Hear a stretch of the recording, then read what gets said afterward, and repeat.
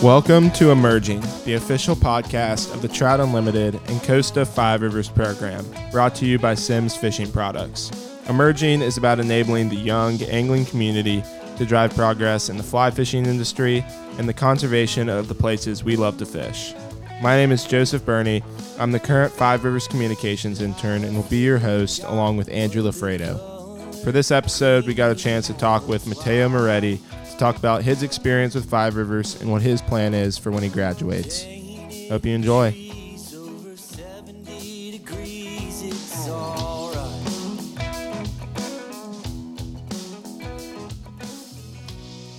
Welcome to episode 6, guys. We are back. Hope you have enjoyed the first 5 episodes, but this time we're changing it up a little bit. We have one of our very own Five Rivers students on. We got Matteo. Matteo, it's awesome to have you, and thanks for coming on the podcast.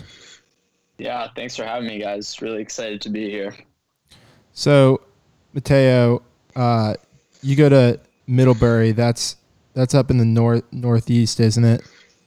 Yep, yeah, right in Vermont. Yeah, y'all gotten any snow recently? I know we got hit with it a little bit down in Georgia, and usually that would shut things down pretty good here, but we have COVID now, so everyone knows how to online, but how's it been up there? Yeah, I mean, right now I'm actually, I went home because we got after November 20th, we are not going back to campus until February 24th, which is pretty that's crazy. Nice. Yeah, being away from there.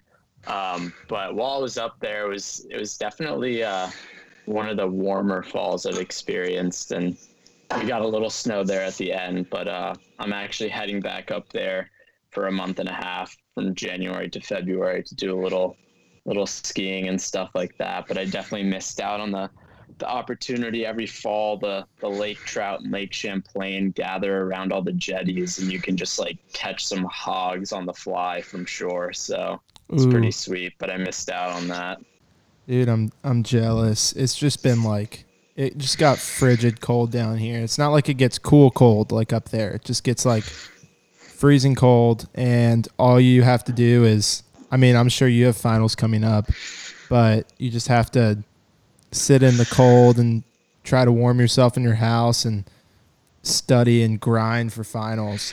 But what's it like for you this semester? I know everyone's had a little bit of different experience with COVID and whatnot.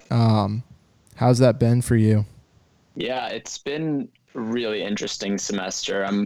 I'm pretty grateful that I was able to go back to school because I know a lot of my friends weren't from home. My brother, who's a freshman this year at Northwestern, wasn't able to go. And I was really glad to be able to get back, and very lucky that Vermont, being geographically how it is and demographically how it is, having low population, not many COVID cases, we were able to get back and was just able to spend some time at school. And unfortunately, I ended up fracturing my ankle, so I couldn't really get out and go fish as much as I wanted to.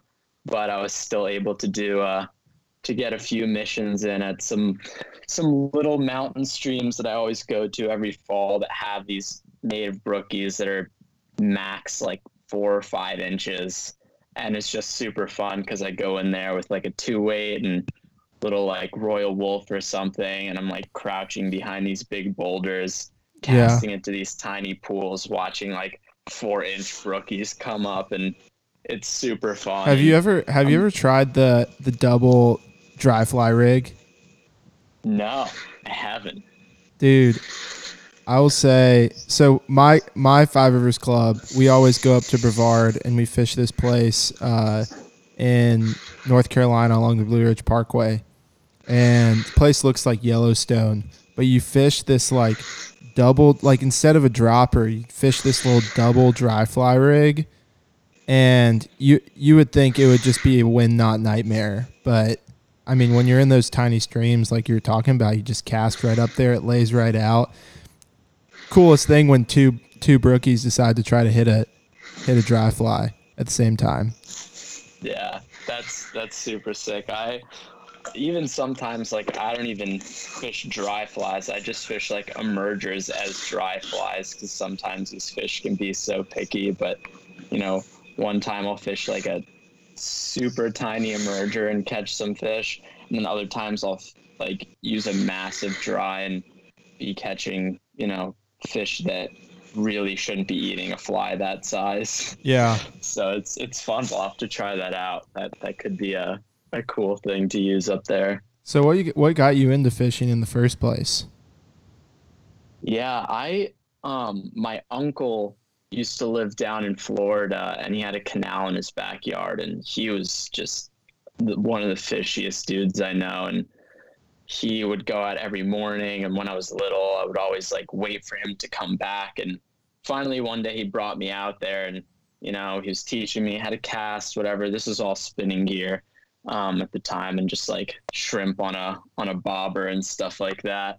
But we were going out there, he was teaching me everything, telling me where to cast, and we go to his like special spot, and he tells me like, you have to cast right there and go catch a fish. And I like looked at him, like undid the bail and casted in the completely opposite direction.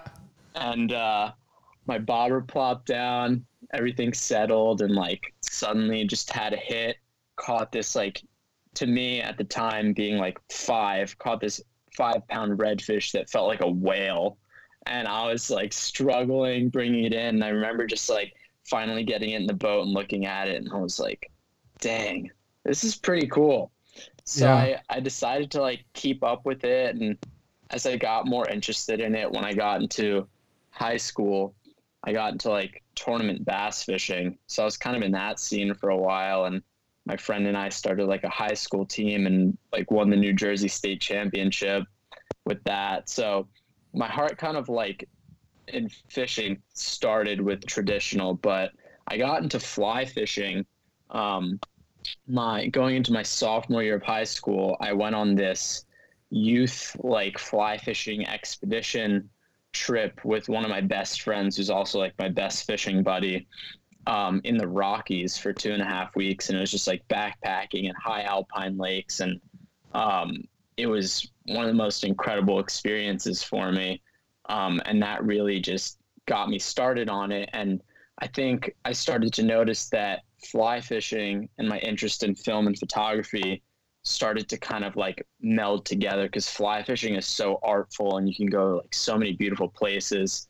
And that just lent itself really well to like the storytelling and photography aspect that I love so much. So I started to get more into that. And then, I decided I was going to be going to school up in Vermont, and that was definitely like, big fly fishing country up there. So I slowly just got more into it. And over the years, it's been really cool because that company that I used to go on that fly fishing expedition when I was young that got me into fly fishing, I now guide for them and like take pictures for them and do media stuff for them. So I'm really Wow. grateful. It's called Lillard Fly Fishing Expeditions for anyone who has somebody young who wants like a sick experience getting into fly fishing. I would highly recommend checking them out. I mean, even as a guide, this past summer I was guiding for them, and we took a group of kids into the Wind River Range, and that was probably one of the most insane fly fishing experiences of my life. Just hiking deep into the winds, finding like golden trout and massive cutthroat, and it's been pretty awesome. That's So it's super been cool. really cool to see my fly fishing experience come full circle in that way. Yeah, I was gonna say it's definitely come full circle, and I think we're on kind of a similar like getting into fly fishing timeline. I also got into it when I was a sophomore in high school, and now getting people into the sport. It's like such a crazy cool experience, and you Oh get yeah. yeah, it's like once you get someone on their first fish on a fly rod, you're like, you get to show them like, all right, this is why I like this a lot. 100%. I mean, it's funny because I think I say this jokingly sometimes, but it's pretty much true as well. But a lot of the reason that I, uh, you know, try to focus on the storytelling aspect and taking pictures and making films and guiding when I'm fly fishing is because I'm actually better at all of those things than I am at fishing myself. So for me, being able to go out there and get kids on fish and teach them these things and like capture those moments and like help create those moments for them has been one of my major goals as I've started to progress, like both as a fisherman and as like a storyteller and filmmaker, because all along my journey getting into fly fishing and filmmaking and conservation, like any time that I've ever reached out to anyone, they were always willing to answer questions for me, help me out with something, teach me something new, bring me out fishing, you know. Mm-hmm. And for me, it's all about paying that back. And I think what Five Rivers has done for me is not only extend that, but it's also helped me experience that as well from other people. And I've learned from so many different people that I've met through Five Rivers, and I've learned so much through my experiences with Five Rivers. And I feel like certain experiences that I've had, whether it be like the, Pennsylvania Odyssey that I did or the Native Odyssey that I attended last summer or summer of 2019, it's also given me the opportunity to put my voice out there and also show others like me and, like us, like young anglers, this next generation, that people are out there like wanting to listen to us. People are out there wanting to teach us, learn from us, and get us involved in what's going on. So I think that's been really important for that growth along my journey as well.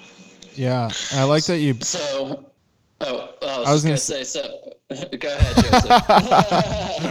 I was gonna say I like that you brought up all the Odyssey stuff and your experience in Five Rivers, and we'll definitely get to that. But Andrew, I think you were heading where I was heading. If you wanna go there. Yeah, no, for sure. I was just going to say, how do these experiences that you've got from Five Rivers and from teaching other people and doing the expeditions and stuff like that relate back to your own club? I'm sure obviously COVID has changed the narrative on how to engage your club. I know that Middlebury had some pretty strict COVID restrictions, but tell us a little bit about your club and what you do to get more people involved on campus. Yeah. I mean, the club at Middlebury has kind of always been like my baby in a way, because when I got there freshman year, I remember attending one of the first meetings for the fly fishing club, and two of the seniors who were kind of leading it were like, look, we're leaving. Somebody's got to like be president, or this is basically just going to disappear. And they were like, who wants to do it? And I was looking around at a room of like mostly other upperclassmen, and everyone was just kind of blankly staring at each other. And I was like, well, I guess I'm going to have to do something interesting in college. So I just like raised my hand and was like, yeah, I'll do it. Let's go. And they're like, oh, is anyone opposed? And everyone's like, no. So ever since that moment, it's been like really important to me because of the fact that, sometimes I like to think like if I hadn't stepped up, maybe it wouldn't be there. And it's definitely been a labor of love, and at times like pretty challenging, because we have such a small student body at Middlebury that people are generally very into the outdoors, but it's a lot of other things like skiing and backpacking and climbing and stuff like that. So it's been hard to sometimes get people involved in fly fishing, but over the years, it's been really incredible to see how it's grown, and we've built up a really strong network of people. And every year we always have new members, whether they're first years or people that have been at the school for a while and just suddenly found out about the club. Or, a big thing over this past semester is a lot of people picked up fly fishing during quarantine. Yeah. So big thing for us, like Andrew mentioned, we've had some pretty strict restrictions at first. But a big thing was just like making sure that people knew that despite that, like we are still a community. There's still a resource to be had with us, and we have like a group me, and everyone shares information and pictures and what spots they go to. And especially during COVID, one thing that was really great is that we have like we've been lucky enough to over the years kind of like reform a pretty solid like gear room. So, you know, sometimes fly fishing, or, you know, oftentimes can be restricted because of the cost of entry, but we definitely are like really conscious of that and have like fly rods and flies and waders that people can use. And even though I wasn't able to get out there as much as I wanted to this semester, we still had plenty of people, you know, safely and socially distanced going out and catching fish. And it was really cool to see a few little like friend groups among the first years form just by like going out with each other one or two times, whether or not they caught fish. So it's been an interesting semester in that regard. And, you know, every once in a while we'll, especially now that we're all back at home, probably have like a few little Zoom get-togethers, tie some flies, you know, talk about fish stories if you're at home and you're fishing. But I'm really looking forward to the spring as well, and pretty hopeful that we can do the same thing and get people out there and get people fishing, because at the end of the day, you know, that brings everybody joy. Yeah, it's cool to see that the community's still going strong through COVID. I know it's been tough for a lot of clubs, and trying to find ways to engage everyone, even with not being able to meet in person and stuff, because that was like kind of, at least my club's bread and butter was those meetings, and being able to do trips, and then at the national level we can't have the rendezvous or stuff like that, Right. which are a lot of fun. But it's cool to hear that's still going well. So you talked for a second about the odysseys you went on. Do you kind of want to go into those experiences and what you did in 2018 in Pennsylvania, and then we'll go into like 2019 with the Odyssey? Yeah, totally. So in 2018, I was really lucky. I found this opportunity in Pennsylvania that was originally, I think it was supposed to be for just, you know, Five Rivers, or, you know, people like youth members of Trout Unlimited from Pennsylvania, but they decided to let me join. But it was this really incredible 5-week, we kind of dubbed it like the Brook Trout Odyssey, where me and 3 other guys that I'm still great buddies with, and they're all Five Rivers members and doing really interesting stuff. We met up and basically just like got given this budget. One of the guys brought his truck, and then at the time the head of Pennsylvania Trout Unlimited, his name was Charlie Charlesworth, gave us his like 1993 Jeep Grand Cherokee, and Yes. He was like, all right, so basically you guys are going to be working with a Penn State grad student doing some research on brook trout, and then you're also going to be doing some work for the Pennsylvania Boat Commission, Fish and Boat Commission, on their unassessed waters initiative. So basically for 5 weeks, we were just driving around in my friend's truck in this rickety old Jeep, and basically just went from the north or the southeast corner of Pennsylvania nearly all the way to the northwest corner, just doing research, doing fish surveys and fishing and meeting incredible people. And it was a really great experience for me, because that was kind of my first opportunity to really do some more legitimate, and I put like air quotes around it because, you know, it's always the first experience doing some film work is always rough.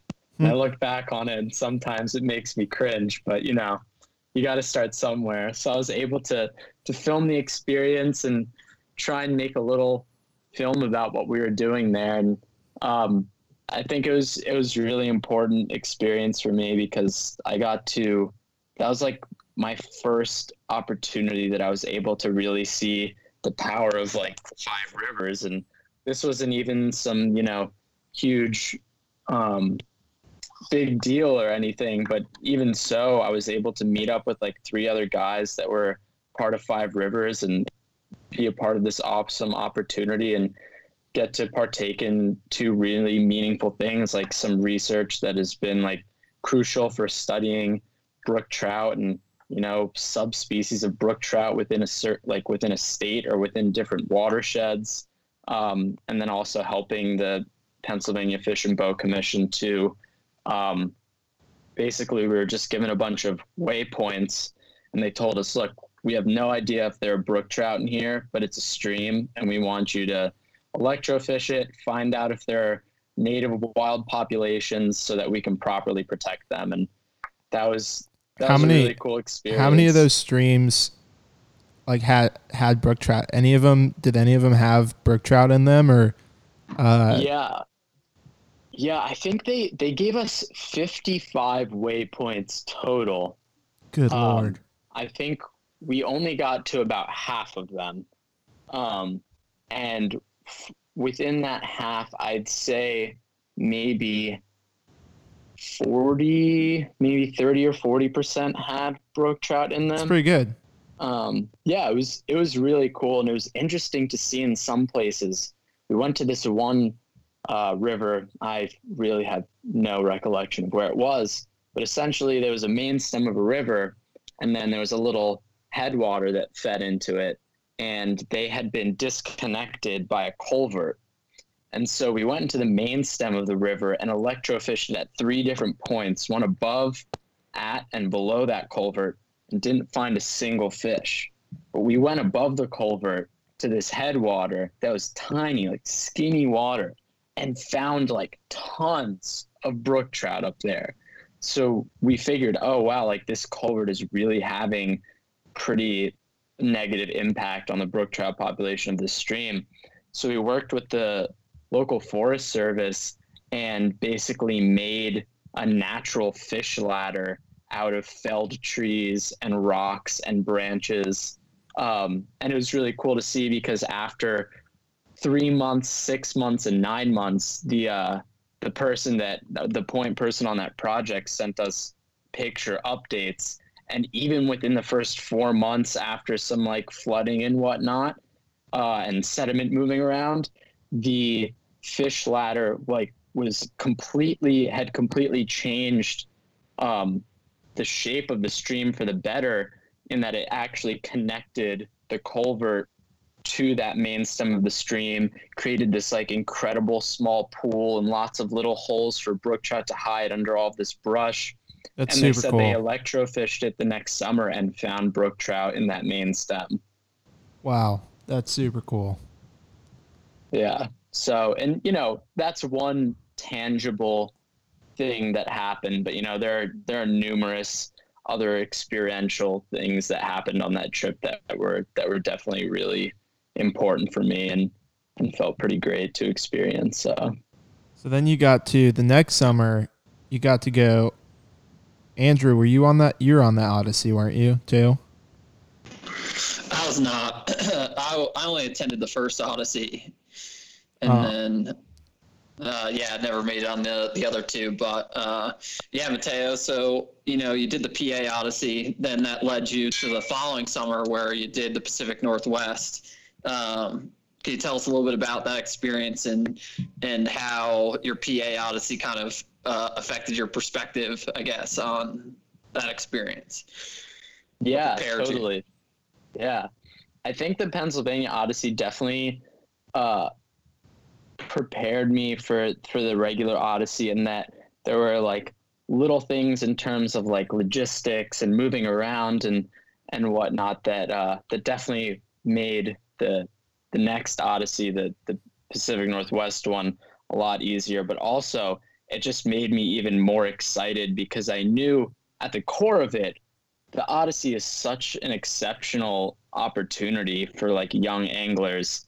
And having done the Pennsylvania Odyssey, I knew that was also a really cool experience, but the amount of things that happened on that trip that I never even expected to happen made me realize that on this next Odyssey, like there's the potential for the same exact thing to happen.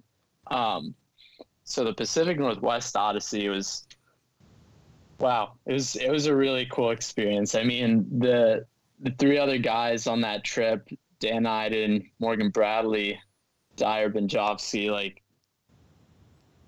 we're like such good friends now, and we still have a group chat. And we still talk. Like 2 weeks ago, we got on like a Zoom chat and all talked and caught up, and we're trying to get back together this upcoming summer. But I mean, we really delved deep into the whole storytelling aspect of the Odyssey.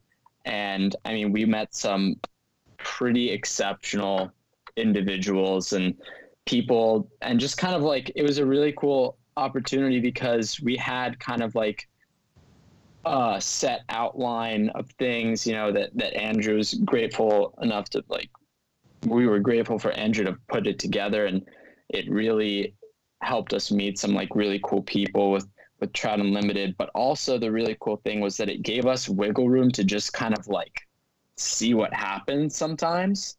So there were a bunch of times where we met people on the river, you know, in passing, or some crazy connection that one of us had to somebody else in the area, and just had like some really cool experience. And I mean, getting to see all of the biggest thing about the Odyssey, the two biggest things about the Odyssey for me were, one, it was an opportunity to highlight all of the smaller efforts that are happening in terms of conservation, especially with the anadromous fish, that don't get highlighted because they are extremely important. And as we all know, everything starts upstream.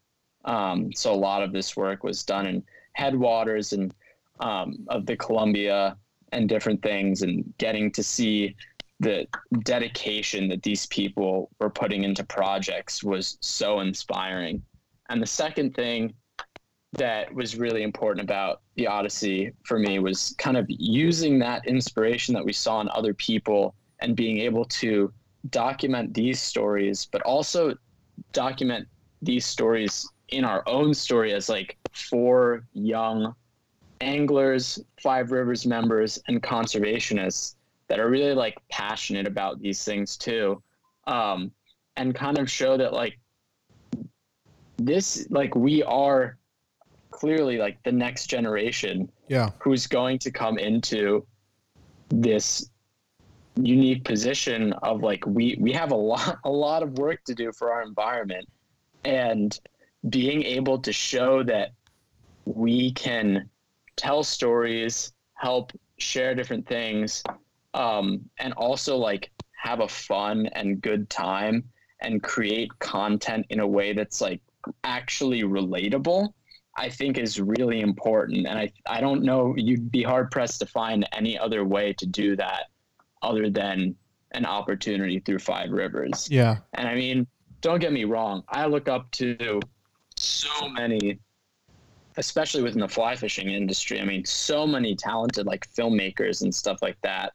But I think the Odyssey and getting to create the like film that I made, Resilient Waters, like for me was an opportunity to be like, okay, like it's time to kind of foster in this next generation.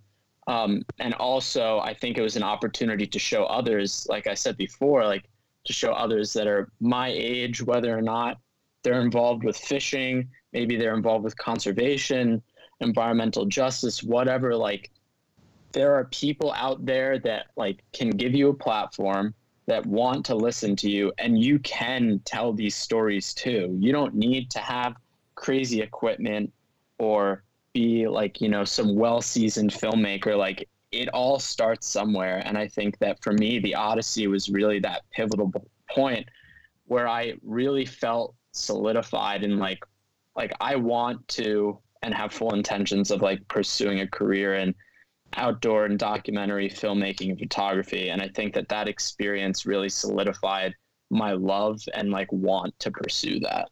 Yeah, that's super cool. I was trying to find a place to slide in and plug that film you made, Resilient Waters, and I'll plug it again. It's super good.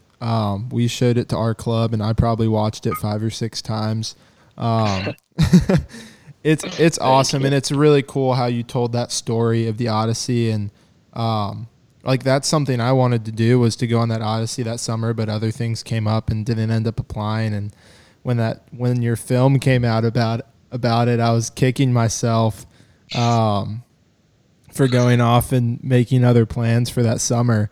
But it's super cool, and then I totally agree with you on like we're the next generation of who's going to protect all these waters, the next generation of the people that are going to set the tone of what the fly fishing industry is going to look like. And I think it's super important, and trout don't live in ugly places, and we want to make sure that doesn't change.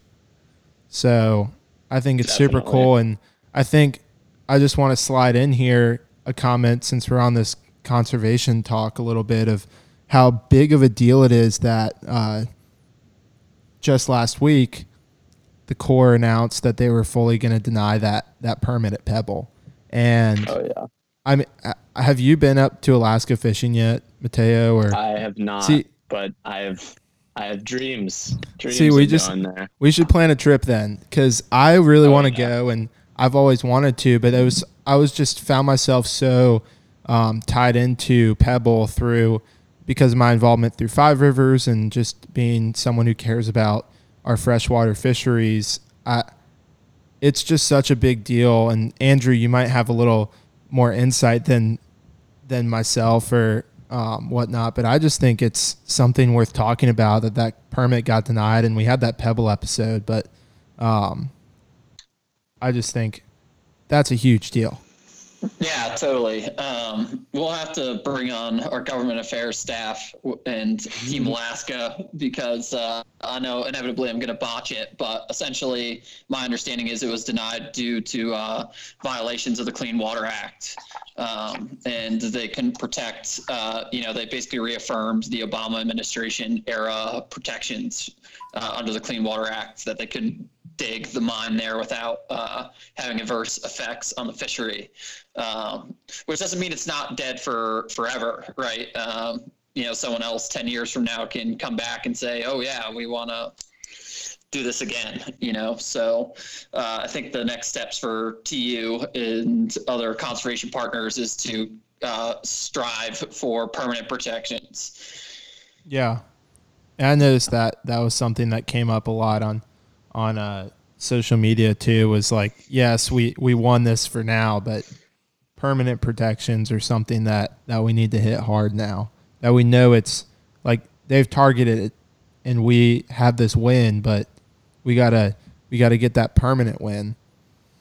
Yeah. No, I was just gonna say, it's definitely a fight that's not over, and over the past few years, like you were saying, Joseph, like even though I've never been there, I've developed such like a strong relationship to that place, and it's extended to the fact, like to the point where my friends who, they're like environmentally conscious, like environmentalists, whatever, but they're not really into fishing, and now they care a lot about it too. And I'm like, I actually care like a lot about the fish and whatnot, but I just like nonstop talk about these things. And I think that's one of the most important things, is like, you can have a win, but also you just have to continually make sure people are aware of what's going on and continue to share those things. And unfortunately, like, you can't really ever let your guard down with these things, no matter, who's in charge of our country or, who's doing what. It's definitely,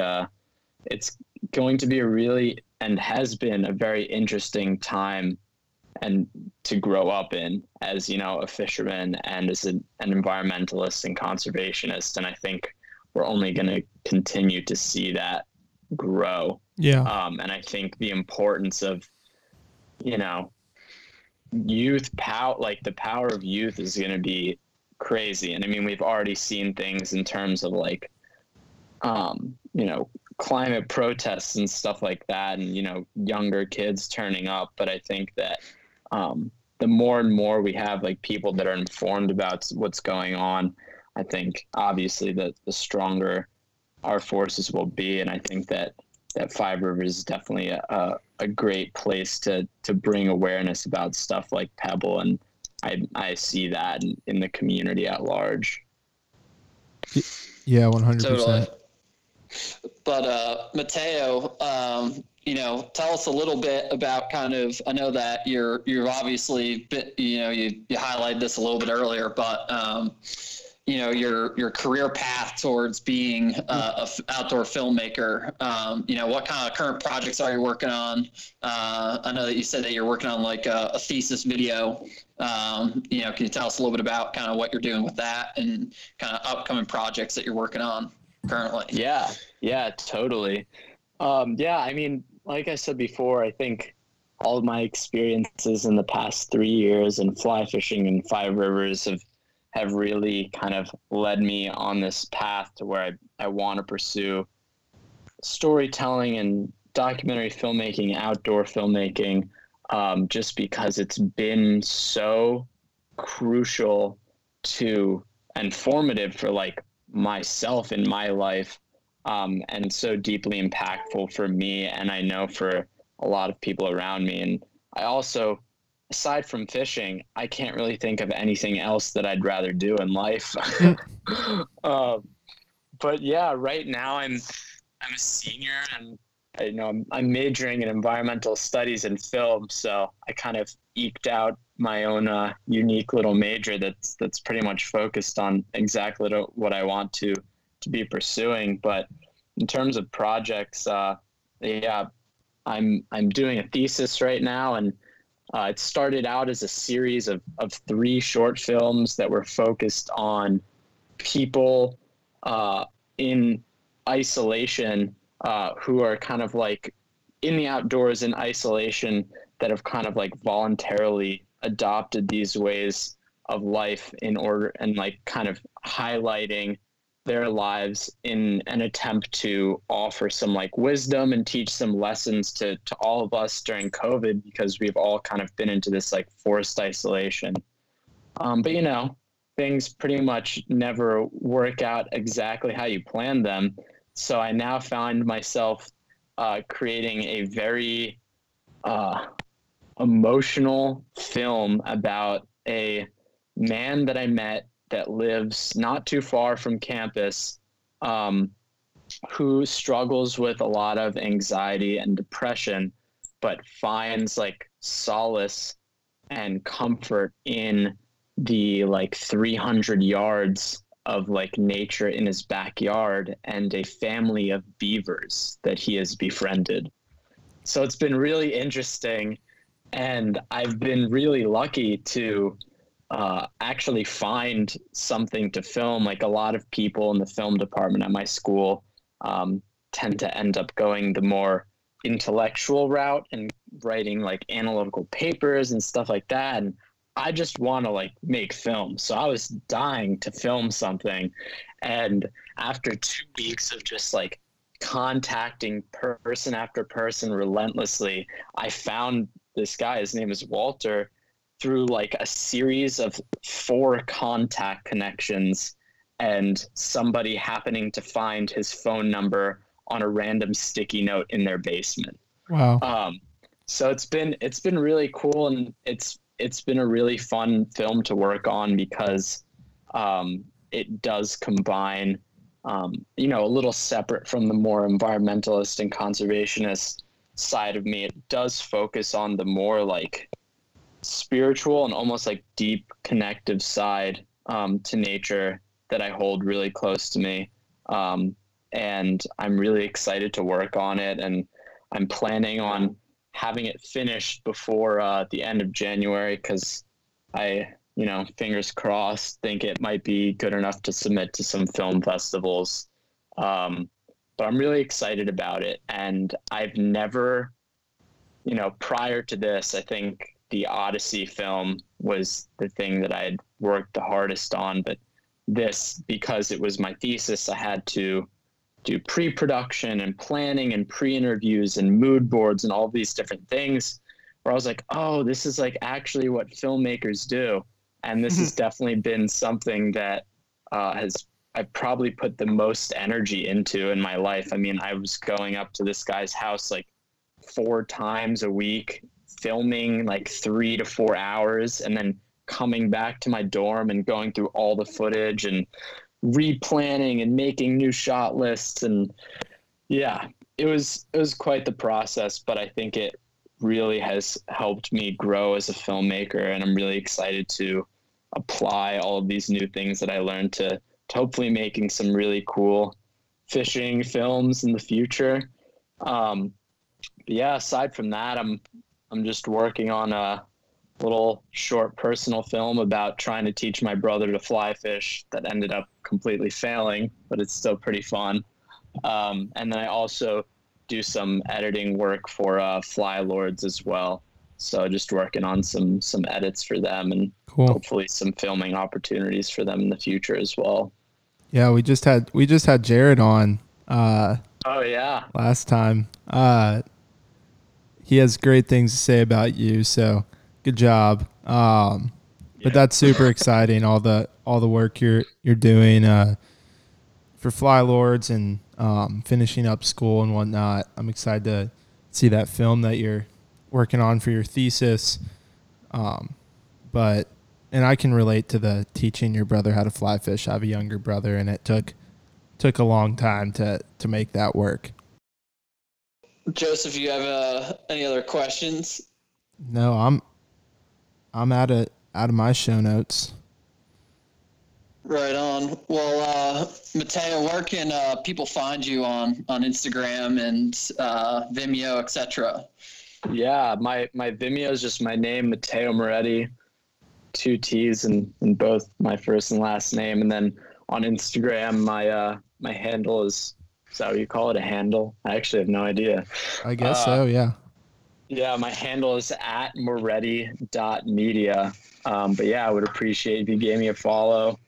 Always love connecting with new people. And if you're someone who's getting into film or photography or storytelling or whatever, like feel free to drop me a DM or whatever, contact me wherever, because I'm always happy to talk to people and help you out with any questions you have, teach you anything, but also, I'm always looking to learn as well. So yeah, just got to create a good community of young filmmakers and fly fishermen. That's what it's all about. Well, totally. Mateo, I guess one last thing too. Any insight you want to give to anyone out there who's looking to start a club, into filmmaking, anything like that? Any final thoughts? Ooh, all right. Well, I'll say on 2 fronts. The first one, starting a club. I mean, if anything I've said hasn't convinced you to start a club, then all you can do, is just look at every other club. I mean, my club is small, whatever, but there's some great clubs out there doing some really incredible stuff. And if you want a community of really passionate fishermen and people who care about the environment, I don't really think there's anywhere else you can look. And the opportunities with 5 Rivers to create long-lasting friendships and go to really cool places and learn from people and have memories that you'll look back on for a while are infinite. So that's what I'd say on the club front.